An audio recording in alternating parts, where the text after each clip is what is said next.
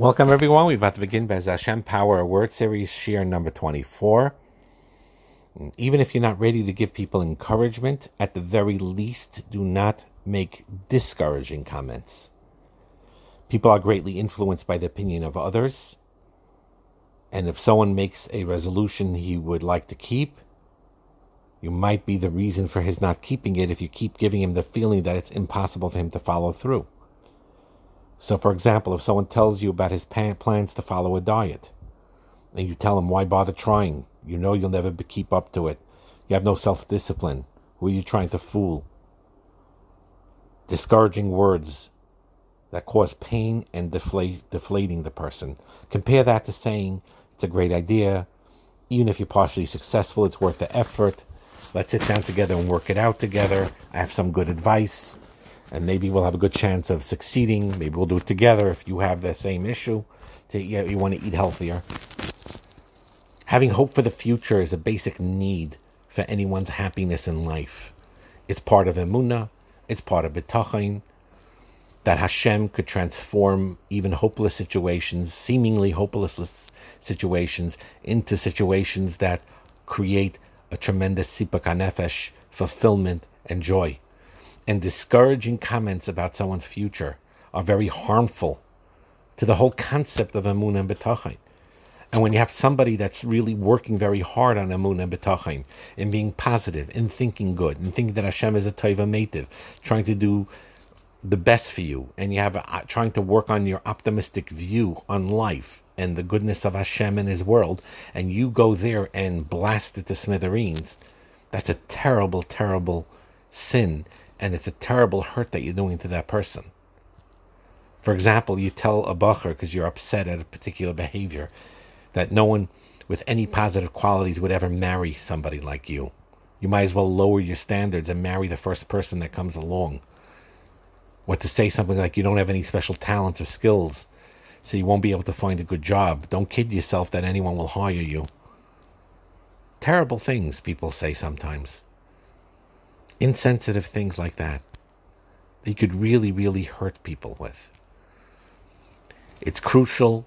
Everyone has the ability to at some level, be a coach and help people and encourage people, to help them improve their personalities, help them improve on their interpersonal skills, teaching people how to get along better with other people, how to become a more giving person.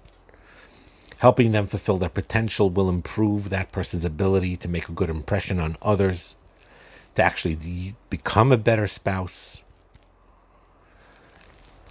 Could help a person obtain skills or give them advice of how to go about getting the skills to get a new job. Everyone has certain natural talents that they can utilize, that they're able to find to make a living. Even if people lack certain talents, if they're honest and sincere, there's many things a person can do. And you guide them and you give them encouragement. And even if you can't think of a practical solution for a person's difficulties, don't cause them extra discouragement. You can honestly say if you really can't help the person, I don't have a solution, but keep on hanging in there, trust Hashem, keep davening, nothing's hopeless. You have a room for a bright future. At the very least, say encouraging words, even if you can't practically help them on a practical level. Someone is a job hunter or has connections and able to use their connections to help this person get a job, all the more better. But even when you're not capable, but the fact that you want to and you're encouraged is a tremendous chus. Words have a powerful effect on people's emotions. We need to learn on our own when other people say things hurtful, not to let it affect us negatively, yes.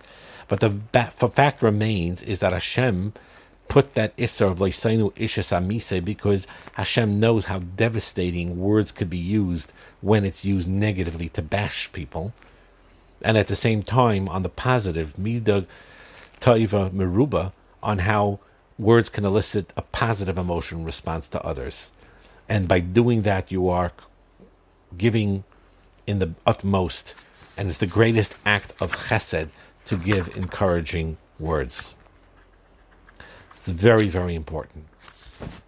There's also a very important thing we have to be careful with is not to offend people. And some people use sharp words and there's hostility behind it.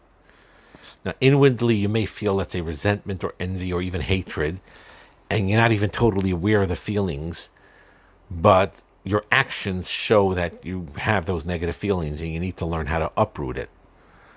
So you need to be aware of it. You realize that you don't like a person. There's a certain hostility you have towards a person. You have to clarify for yourself why it's there. Did that person ever wrong you? Does he have talents and successes that you envy, that you need to work on getting rid of that envy? Does he remind you or she remind you of someone that you dislike, although they didn't do anything personally wrong with you? So it's very important to overcome those negative feelings towards that person. If that person wronged you, try to forgive that person. If it's too difficult, then work out a peaceful resolution. Try to be as flexible as you can. Try to understand from his or her point of view. Even if you don't end up agreeing, try to alleviate the negative feelings. It's not always easy, but one needs to try to do that. So be aware that you have those feelings sometimes and try to working towards calming those feelings and channeling it in the right way. Very often there's displaced anger. You're angry at one person and you're taking it out on someone else. That could easily lead to Einas Devarim. This is very true when a person that you're angry at is a position of authority or older or stronger than you.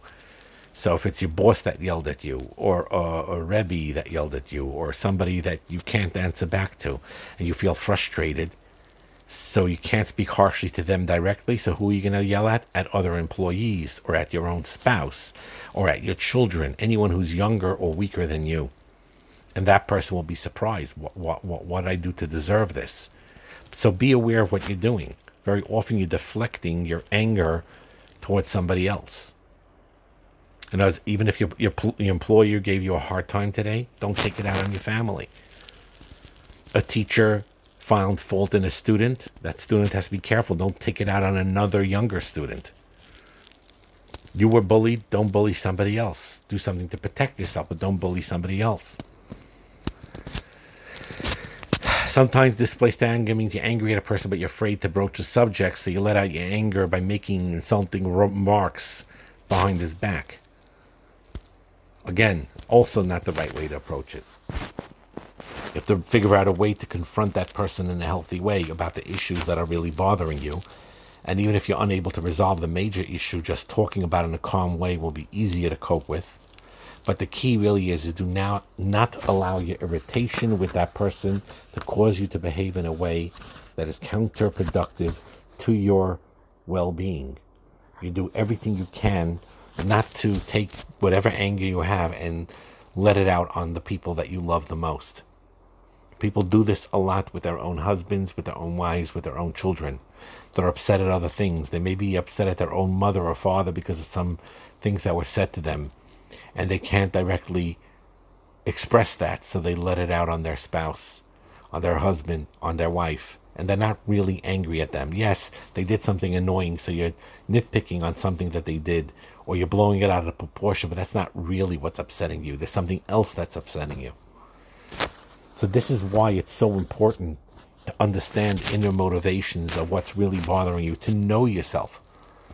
To know yourself is the first step of trying to fix whatever character flaw that you may have and to work through it and to better your relationship with the people around you. And again, in marriage, this is so true. Very often our stresses that we can't let out on other people because it's pasnished and we have to give an impression to them. But in the house, we let loose and we are very disrespectful towards our own wives, towards our own husbands, or our own children, for that matter, and we need to be much more careful in that area.